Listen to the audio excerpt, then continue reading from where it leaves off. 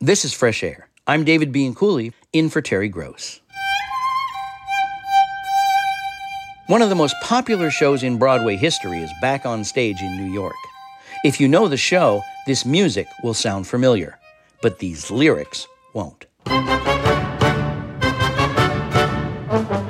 kommt Nacht, was muss ich mir klagen, dann jeden Morgen bringen wir dahin und hat das Recht zu sitzen meinen Mann und hören euch das letzte Wort.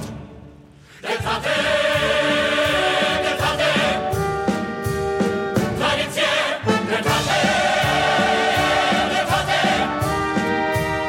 Tradition. That's music from the Yiddish version of Fiddler on the Roof, which is now playing again off-Broadway. We're going to listen back to Terry's 2019 interview with Steven Skybell, who stars as Tevye, and Joel Grey, who directs the production. Joel Grey is most famous for starring as the MC in the original Broadway cast of Cabaret and in the Bob Fosse film adaptation. I'll let Terry take it from here. Fiddler on the Roof is one of the most popular shows in Broadway history and has been performed around the world. It's set in 1905 in a shtetl in Eastern Europe. Shtetl is the Yiddish word for small town or village. At the time Fiddler takes place, many Jews in the Russian Empire were confined to living in the shtetls. Tevye is a dairyman who struggles to support his wife and 5 daughters. 3 of his daughters are old enough to marry, and Tevye and his wife are expecting to follow the tradition of arranged marriages. But the daughters want to marry for love. The show is about the generational conflict between following religious and cultural traditions and adapting to a world that is rapidly changing. Some of the change confronting the family is tragic. The pogroms, Russian attacks on the Jews in the shtetls, have gotten worse, and the Russian Tsar has been ordering the expulsion of Jews in many villages. This revival of Fiddler is a production of the National Yiddish Theater Volksbühne, which is the longest continuously producing Yiddish theater company in the world. Yiddish used to be the primary language spoken by Jews in Central and Eastern Europe. Fiddler on the Roof is based on stories that were written in Yiddish by Sholem Aleichem. Joel Grey, Steven Skybell, welcome to Fresh Air, and congratulations on this production. It is really, really wonderful. So, Joel, what's the backstory of the Yiddish version of Fiddler on the Roof that you're using? Who wrote it? Why did they write it?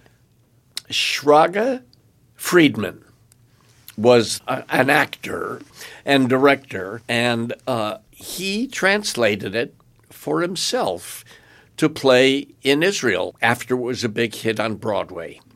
And that Yiddish version did not go very well because Israelis, they thought they were modern and reinventing the world, and they were.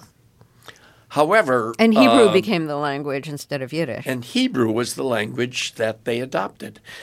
And then he did it in Hebrew, and it was a success. And as far as I know, he interpolated certain Yiddishisms into Sheldon Harnick and Joe Stein's work, the original work.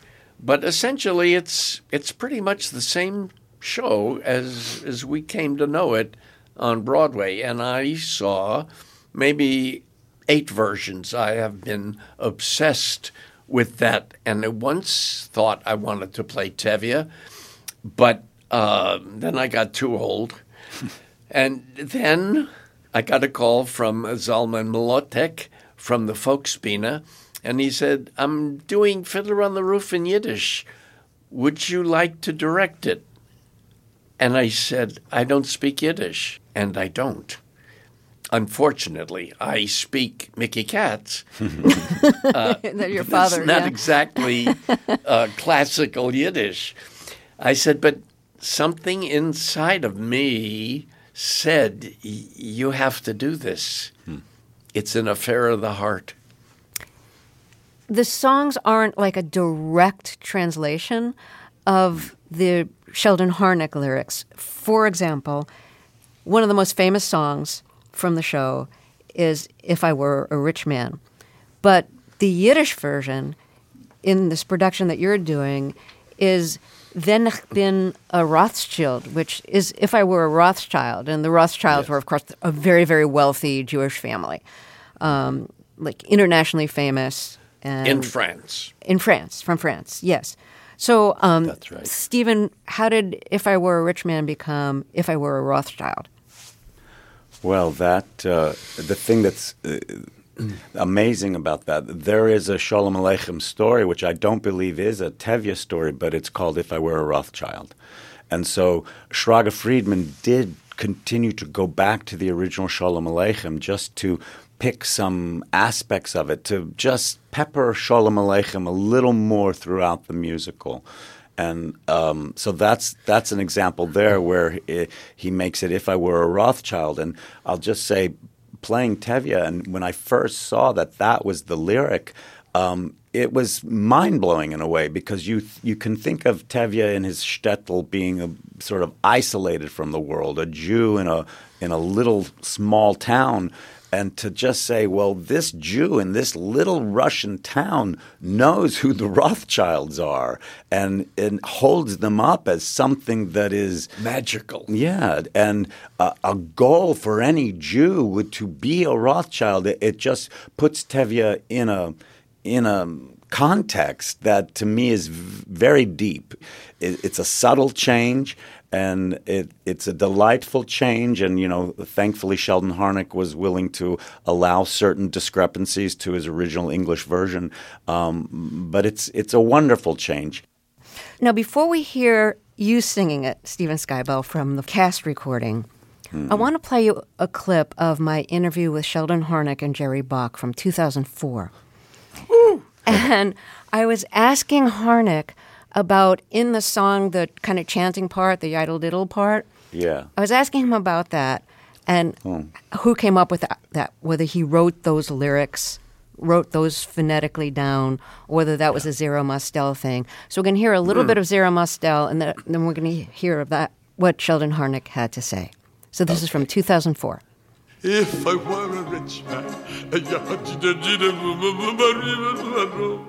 Sheldon Harnick, the yidle deedle digga digga doo part. Right. Did you actually write out the syllables that you wanted Zero Mostel to sing? Well, it wasn't that I necessarily wrote them for Zero, but what happened was this. When Jerry played me the music he wrote, he did the whole song in that kind of a Hasidic chant.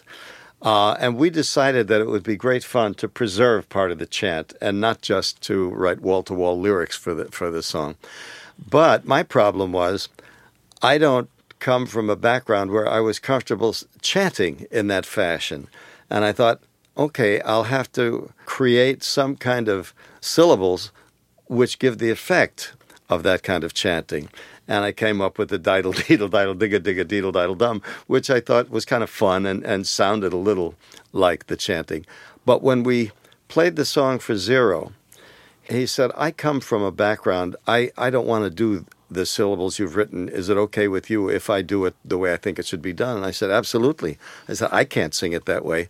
So Zero did it with his stylistically, it sounded quite Authentic, yeah. Okay, so that was Sheldon Harnick and Jerry Bach in 2004. Stephen Skybell, when you sing the song, what's your approach to doing that chanting part?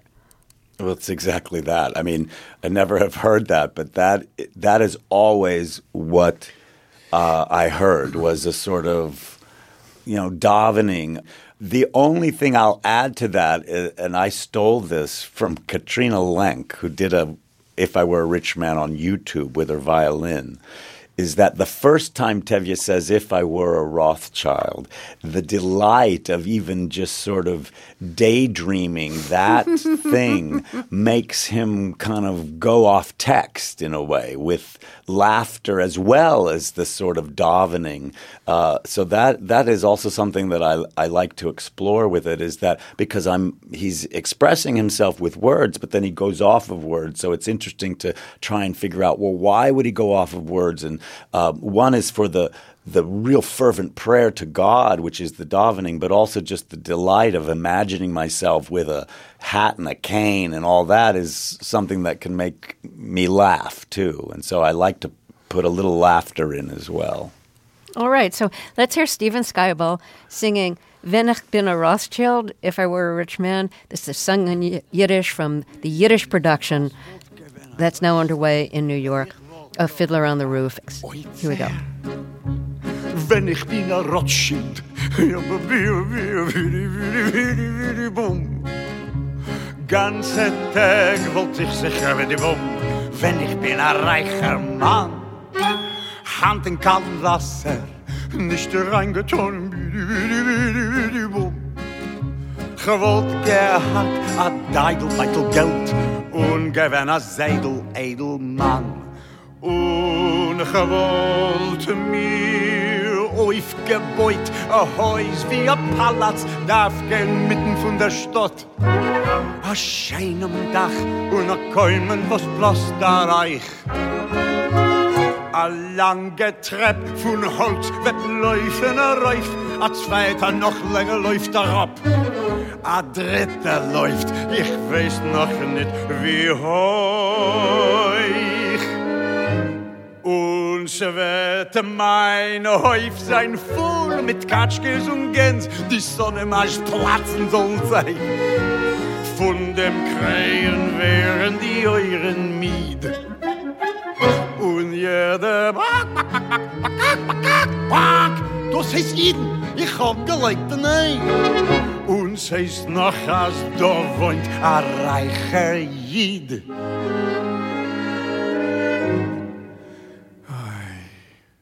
Wenn ich bin a Rothschild. That's Steven Skybell from the cast recording of the Yiddish production of Fiddler on the Roof, which is currently playing in New York. Also with us is Joel Grey, who directed this production. So, Stephen, that sounded great. And one of the things I love about your singing in this is that even though I understand some of the words that you're singing, because my grandparents spoke Yiddish, but I don't, I don't understand the meaning of a lot of them. But I love your pronunciation of all the words. Like you pronounce everything so clearly. It just has a beauty in and of itself. And I think that's something that great people in theater can do, is to just really wrap their tongue around all the syllables, whether they're singing or talking. Yeah. Well, I mean, I will say two things about that. One is that our coaches at the Folksbiene were intent that even if people didn't understand the Yiddish, they should certainly be able to apprehend the sounds, and an aspect of this Yiddish fiddler that a challenge of it, which felt absolutely at home to me, although because I don't speak Yiddish, is I've loved Shakespeare all my life, and so the aspect of Shakespeare, which is it's English, but is it really English that we understand? There's a similar model there, which is you have to take this somewhat foreign English language and make it sound real and natural. And I also know that there's a delight in Shakespeare of eating every sound and really feeling the language go through you, and I love that as a performer, and so I'm absolutely going to do that with Yiddish as well, which is every sound is vital for the conveyance of emotion and thought, and so I don't want it to be mushy if I can at all help it. Well done. Joel Grey, when you took on this job of directing the Yiddish production of Fiddler on the Roof, how did you want to interpret it differently than you'd previously seen it interpreted? It was a script that had no real form except for the scenes, which were there in Yiddish, and the songs were there in Yiddish, but there was no direction. There were no, they go into and then everybody brings on a tape. Nothing. It was a completely bare canvas. And I thought that this was a story of a small group of people in this town of Anatevka. And it felt very Chekhovian to me. And we also were limited by funds. It was very inexpensive, and there was really no extra money for a set or costumes. And all of it was made up by myself and the other creative people. And then it got to be made up by this trusting band of actors who a lot of them didn't speak Yiddish even before we began, but had to learn. And were so committed to telling this story. It was going to be musically wonderful. There would be a great orchestra. And I found the Tevye of my dreams. And the rest of the cast were so excited about doing this new thing. So, Joel, what did you see and hear in Steven Skybell that led you to cast him? Well, the thing of it was that you knew in that moment that he came in and sang If I Were a Rich Man in Yiddish, that there was no one else to be considered. Done, done, done. And from there on, he and I never disagreed about anything that had to do with Tevye. And he worked so hard, and it was so demanding for a 3-week rehearsal.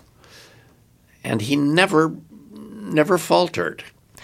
Since Zero Mostel originated the role on stage, a lot of people just always assume that Tevye has to be somebody who's big, like physically big, like stocky. But he was a big man, and there was a lot of shtick, can I say? Yes, he was a comedian. His performance. Yeah, and so I think, Stephen, that your characterization is really different. First of all, you're thin, so you physically look different than he does, and I think you bring a lot of spine to the role. That he has a certain strength. And I didn't see the original cast production. I've heard the recording a lot, so I might be wrong in my characterization of Zero Mostel's performance. But are there things that you thought you really wanted to do differently than what you'd seen? Well, I mean, I never have really considered myself a comedian. I know I have humor, and I never really saw the role of Tevye as a buffoon, and so it's not that I intentionally was trying to forge a new Tevye at all, but it was Joel Grey who constantly was surprising me with how Tevye might navigate certain moments. Give me an example. An example for that is, I think maybe the Zero Mostel reaction when his daughter says, I'm going to Siberia to join my revolutionary husband. And who's been imprisoned there. Who's been imprisoned there. And I do even think on the original cast album, Mostel is sort of geschreis, Siberia, like the you can't imagine it. And Joel, and I'm an actor who's not afraid of line reading, and Joel always would very simply say Sibir. That it's like letting that unimaginable distance really go to the heart of Tevye and not send it out with any kind of bluster, but just really, that kind of simplicity and depth and not having to telegraph anything except just take it in, that was, I cannot tell you how many times in the rehearsal day, Joel would say something and I would be, oh, I loved that. My guests are Joel Grey, who directed the off-Broadway production of the Yiddish Fiddler on the Roof, and Steven Skybell, who stars as Tevye. We'll talk more after a short break. I'm Terry Gross, and this is Fresh Air. We're talking about the current off-Broadway production of Fiddler on the Roof, performed in Yiddish with English and Russian subtitles. My guests are Joel Grey, who directed the show, and Steven Skybell, who stars as Tevye. The original Broadway production of Fiddler on the Roof opened in 1964. The music was written by Sheldon Harnick and Jerry Bach, with a book by Joseph Stein. Well, I want to hear another song. And again, this is Okay. going to be from the forthcoming cast recording of the Yiddish production of Fiddler on the Roof. And we're going to hear you, Stephen Skybell, again, singing one of the famous songs from the show, L'Chaim. And I know when I interviewed Sheldon Harnack about writing the lyrics for this show, he said, you know, the characters in this would have been speaking Yiddish, because that's the language that Sholem Aleichem wrote in. But there's only 2 Yiddish words in the lyrics that Sheldon Harnack wrote. One is Mazel Tov, as in a blessing on your head, Mazel Tov, Mazel Tov. And Mazel Tov means congratulations. And the other is L'Chaim, which is one of the most titles of one of the most famous songs from the show, which means to life, as the lyric tells you. right. To life, L'Chaim. So before we hear this, do you want to say anything about doing the song? Well, I mean, just that it's a moment of pure joy in this story, which sometimes has darker corners, and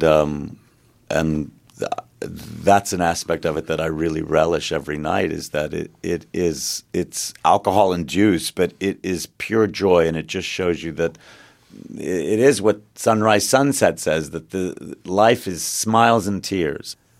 So let's hear Stephen Skybell from the cast recording of the Yiddish Fiddler on the Roof. Soll sein zum Guten, verbrochen und Hatzloche, verleben und gesund sein, in a guter und maseldiger Show. Soll sein mit Glück, L'Chaim, L'Chaim, L'Chaim soll sein. soll das schon lebendig und freilich sein. Weil wir mehlig sein. L'Chaim soll sein mit Glück. L'Chaim, L'Chaim, L'Chaim soll sein.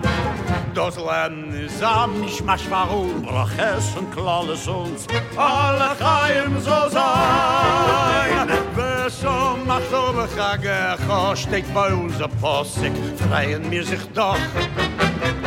Es statt zu sagen Echo, macht man sich a Simche, will man Simches noch. Soll sein mit Glück, L'Chaim, L'Chaim, mein Tochter! mein Weib. Das ist a Sippe, a Trax und Ton. Liebe, a Schnaps und Ton. L'Chaim soll sein, Reb Mordche, Ja, Leser Wolf! der langt allem zu trinken. Was ist die Simche? Können wir keine. So it's Stephen Skybell and Bruce Sabbath who plays Laser Wolf from the forthcoming Yiddish version of Fiddler on the Roof. Any lyric changes you want to point out to us in the translation? Yes, it's just let it be to life is what it's saying, as opposed to life, to life, to life. So, because that it would really be L'Chaim, L'Chaim, L'Chaim, L'Chaim, L'Chaim, L'Chaim. That's too many chas. Nobody wants that. I'm glad you mentioned the ch, because I think some people Yeah. have trouble saying ch, and you can't speak Yiddish without a lot of ch in it. That's correct. Or So- a little, or at least a little Well, cha. no, but I will say, when I studied with, and her name is Chana Fagel Turteltoib, and she's the Northwestern Yiddish teacher who I went to her home. She was like, cha, cha, cha. That, it actually is an identifying aspect of what Yiddish is, and you don't want to be afraid of it. And even when they were coaching us for Fiddler, they just said more of that, because it really is what it is to speak Yiddish, is to get involved with that guttural cleansing. So, Joel Gray, when you were doing the auditions, did you have to make sure that the people auditioning could do a good ch? I know a cha when I hear it. All right, so the story of Fiddler on the Roof really resonates today because it's a story about having to flee and going to other places, because different characters, some characters go to America, one's setting out for Israel, another's going, I think, to Warsaw. And no one really knows what they're in store for. We know some of them are likely to die in the Holocaust. Of course, they don't know that. And now, when immigration is such a contentious issue in the U.S., and when so many people from different countries are trying to come here, fleeing from death threats and gangs and hunger, violence, starvation, any number of reasons, trying to come here. Not exactly different from what it was then. So it has so In much. terms It has of so much running away. resonance now, and it's not. It's a story about Jewish people, but so many Americans who are immigrants come from their version of that story. I don't know if you're aware, but just recently we had World Refugee Day, and we actually, the entire theater was filled not with paying audience, but with people who identify themselves as refugees or immigrants. And so there was a whole talk back afterwards that made it very clear that no matter if they're trying to go back home to Venezuela or coming from Venezuela, any corner of the world, there's an aspect of our story which speaks to that flight of people. I'll say for myself personally, when I first experienced Fiddler, I did, as a child, I saw it as a sort of happy ending, because the message for me was, Tevye, you're going to America and you're going to become my grandfather, and you're going to have a happy, happy story here. And of course, as I've grown up, I realized that's not the ending of Fiddler, and it is a much more ambivalent statement, which is we don't know where we're going and we don't know what will happen to us. But the hope of Fiddler on the Roof is the final gesture of Tevye, which he nods to the fiddler and says, I don't know where I'm going, but I know I want you to come with me. Whatever this emblem of tradition, Jewishness, God, or shtetl life is, the fiddler, he finally says, come with me. We're in this together. I'm not going to deny you, even if that's the reason why I'm being thrown out. Joel Grey, to you, what this story means to you now, living in America in 2019? Seeing the show and feeling the characters' loss and sadness and pluck and spirit every night. And then I come home and I turn on the television and I see these migrants and these kids in cages, and I'm thinking it's all the same. If you're just joining us, my guests are Joel Grey, who directed the current Yiddish production of Fiddler on the Roof, and Steven Skybell, who stars in it as Tevye. We'll be back after a break. This is Fresh Air. I'd like to hear a little bit about your family stories, to the extent that you know it, of how and when they came to the United States. My grandparents came separately and met in Cleveland, Ohio. And I said to my grandmother, who never really learned to speak English very well, I said, what year was it that you came? She says, was gewen a große Schnee. She said there was a big snow. That's how she remembered, and she came by herself on a boat. And you think, how hard was that? How scary. And then they found each other she came to be with her cousin, and she met my grandpa, and they had 5 daughters, and America, they found America, and they were safe. They weren't killed. And then your father, Mickey Katz, he spoke Yiddish and English, and he was a performer. He sang with Spike Jonze's band, and then he started his own band and sang song parodies that were part English, part Yiddish. And you sang with him. Born in the wilds of Delancey Street, home of gefilte fish and kosher meat, handy with the knife, oh, Herzachzi. He flicked him a chicken when he was only 3. David Crockett. So he took the most American hero and made him Yiddish. That was the theme for the Davy Crockett TV show. Right. But he did the Yiddish parody version.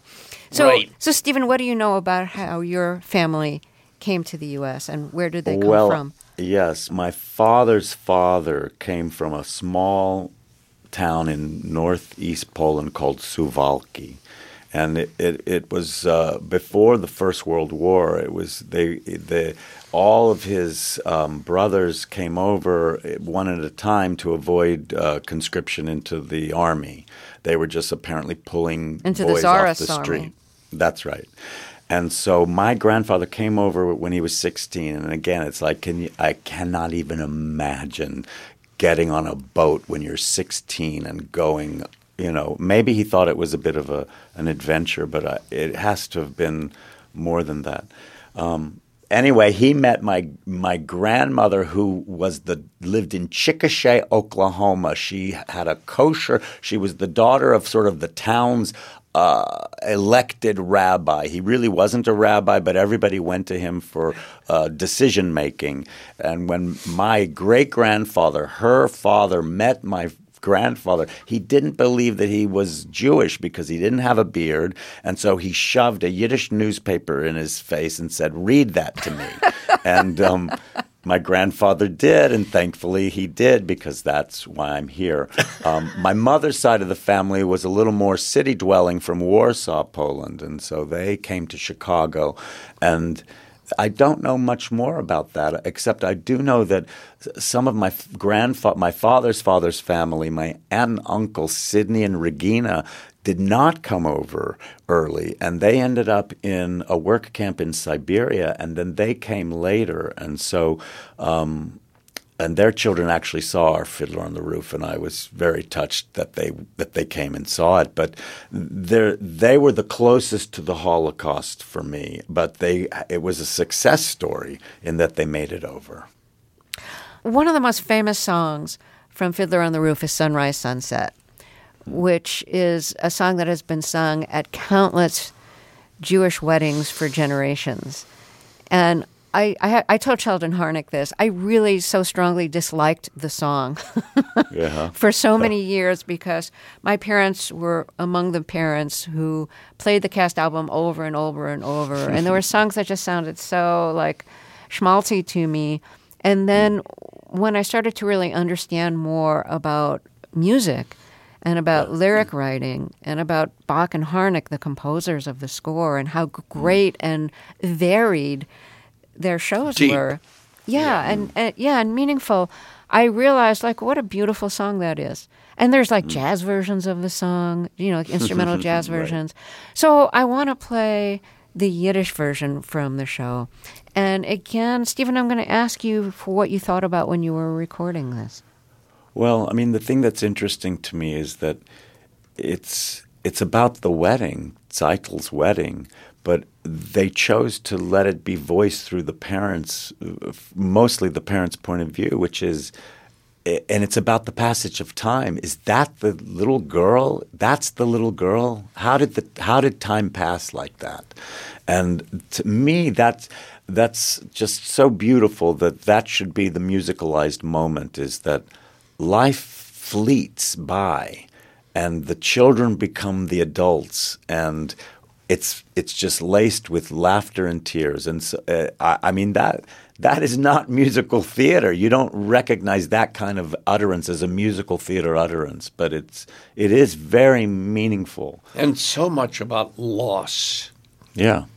Stephen, I'm going to ask you to sing a few of the lines in English for people who don't know the English version of the song, and then we'll hear you in Yiddish.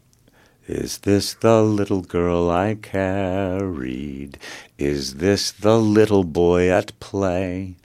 I don't remember growing older. When did they? Beautiful. Let's hear the Yiddish version. And the actress who plays your wife in it is singing with you.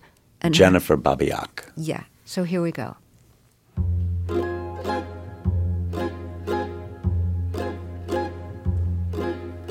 Is das mein Mädele, das Kleine?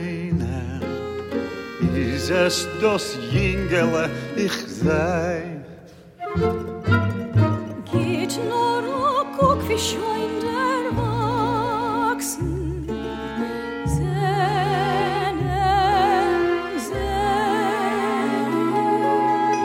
Wenn ist sie also schön geworden?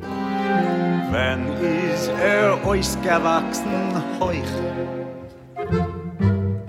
Erst Nächten haben sie gespielt in Hauf.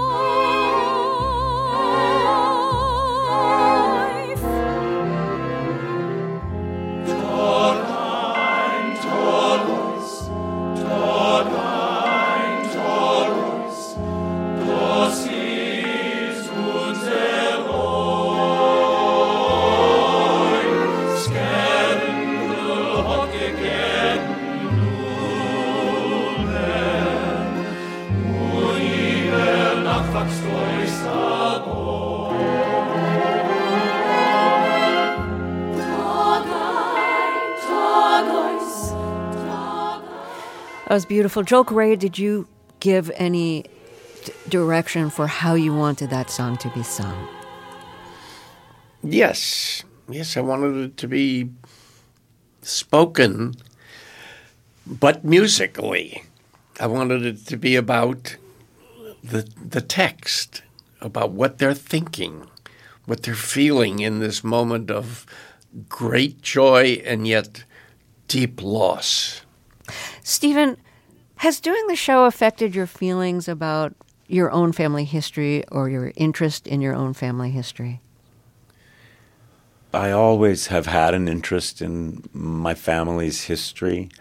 It's certainly, I feel I draw upon my family and their history so strongly in portraying Tevye, and I have in my dressing room pictures of all the ancestors to great-great-grandfathers, and I really love feeling their presence around me as I tell their story, which is my story.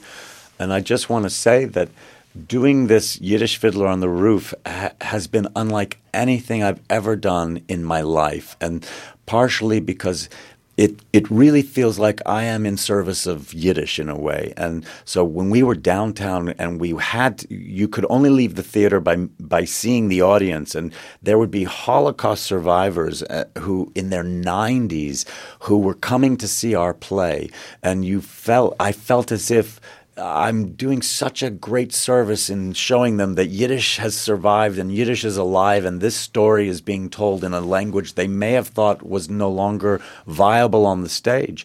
It really feels like it's in service of something larger than just let me entertain you or even let me tell you a story. It's let me show you about a slice of time that is actually still ongoing. And nothing like that has ever compared for me. Thank you both so much, and congratulations on the show. Thanks. Thank you. Thanks for having us. Joel Grey directed the off-Broadway production of Fiddler on the Roof, performed in Yiddish. Stephen Skybell stars as Tevye. The production is back on stage at the New World Stages Theater in New York. Coming up, the new movie about the two New York Times journalists who earned a Pulitzer for their investigation into Harvey Weinstein. The film is called She Said. Our film critic, Justin Chang, has a review. This is Fresh Air. It's been 5 years since New York Times reporters Jodi Kantor and Megan Twohey first wrote about Harvey Weinstein's history of sexual assault allegations and helped ignite the Me Too movement. Now, there's a new movie called She Said, based on their Pulitzer Prize-winning investigation and their subsequent book about their investigation. The movie stars Zoe Kazan and Carey Mulligan and opens this week in theaters. Our film critic, Justin Chang, has this review. At first glance, the taut and engrossing drama, She Said, seems to follow in the tradition of step-by-step newspaper procedurals like All the President's Men and Spotlight. Like those earlier titles, it makes journalists look awfully good. Not just by casting them with famous actors, but also by showing how difficult, thankless, and tedious their work can be as they struggle to break that huge, history-making story. But because the story here is about Harvey Weinstein, She Said can't help but play differently. It's both powerful and a little unnerving to see a movie about a film producer's downfall emerge from the very industry he once dominated. The movie's most eerily poignant touch is the casting of Ashley Judd as herself, agonizing over whether she should go public with her story about having fended off Weinstein's hotel room advances years ago. The director, Maria Schrader, and the screenwriter, Rebecca Lankowitz, effectively recreate the fear and anxiety that women felt before the reckoning of Me Too, when powerful male abusers faced little to no accountability. As the movie opens in 2016, the New York Times investigative reporter Megan Twohey, played by Carey Mulligan, has just written about new sexual assault allegations against then-presidential candidate Donald Trump in the wake of the infamous Access Hollywood tape. She teams up with another reporter, Jodi Kantor, played by Zoe Kazan, who's received a few tips about Harvey Weinstein. In this scene, Kantor catches Twohey up to speed on what she's learned. What is it exactly that we're looking at here? We're looking at extreme sexual harassment in the workplace. These young women walked into what they all had reason to believe were business meetings with a producer, an employer. They were hopeful. They were expecting a serious conversation about their work or a possible project. Instead, they say he met them with threats and sexual demands. They claim assault and rape. If that can happen to Hollywood actresses, who else is it happening to? That's a good question, especially since actors like Rose McGowan and Gwyneth Paltrow, who've worked with Weinstein in the past, are unwilling to speak on the record. Kantor and Twohey decide to focus on the many women who used to work at Weinstein's company, Miramax. They split up the legwork, doggedly tackling the story from every angle. And gradually, with the invaluable guidance of their editor, Rebecca Corbett, a terrific Patricia Clarkson, they uncover a vast network of enablers who helped Weinstein not only commit his crimes, but also keep them hidden via settlements and non-disclosure agreements, or NDAs. The reporters complement each other nicely, and so do the actors playing them. Mulligan plays Twohey as the steelier of the two. There's an amusing moment when she decides to take the lead on an interview, since she's taller and presumably more intimidating.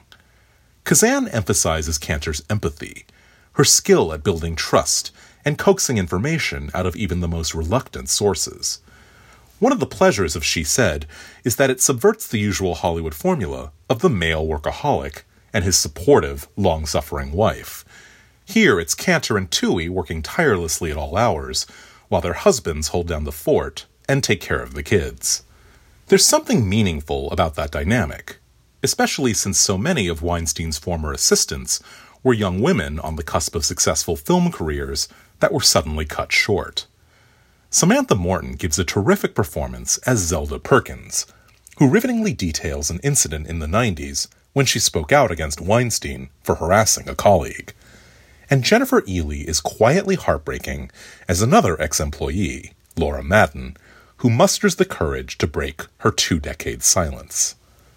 Weinstein himself remains a mostly peripheral figure, shown only from behind in a few scenes in which he tries to pressure the Times' executive editor, Dean Baquet, played by an unflappable Andre Braugher. The movie remains tightly focused and disciplined as Kantor and Twohey race to publish their story, especially after learning that another Weinstein investigation by Ronan Farrow is about to break in The New Yorker. But the Times reporters are also determined to get the story right and make sure that they've built an airtight case. As a lover of movies about journalism, I ate up every detail of the drama inside the Times building, even while knowing that I was watching a more polished and streamlined version of events. There's something a little tidy and anticlimactic about how She Said ultimately plays out, especially since it leaves the aftermath of Kantor and Twohey's reporting off-screen. At the same time, it's fitting that the movie should end before we can see the full impact of the Me Too movement that journalists helped ignite across every industry and all over the world. That's a much bigger story, and one that 5 years later is still being written. Justin Chang is film critic for the LA Times. He reviewed the new movie, She Said. On Monday's show, we hear about new kinds of medicine and treatments in which cells are being repurposed as tools to fight illness, including cancer. We talk with Siddhartha Mukherjee, an oncologist and cell biologist who won a Pulitzer Prize for his book, The Emperor of All Maladies, a biography of cancer. His new book is called The Song of the Cell. Hope you can join us. Fresh Air's executive producer is Danny Miller. Our technical director and engineer is Audrey Bentham, with additional engineering support by Joyce Lieberman and Julian Hertzfeld. For Terry Gross, I'm David Bean Cooley.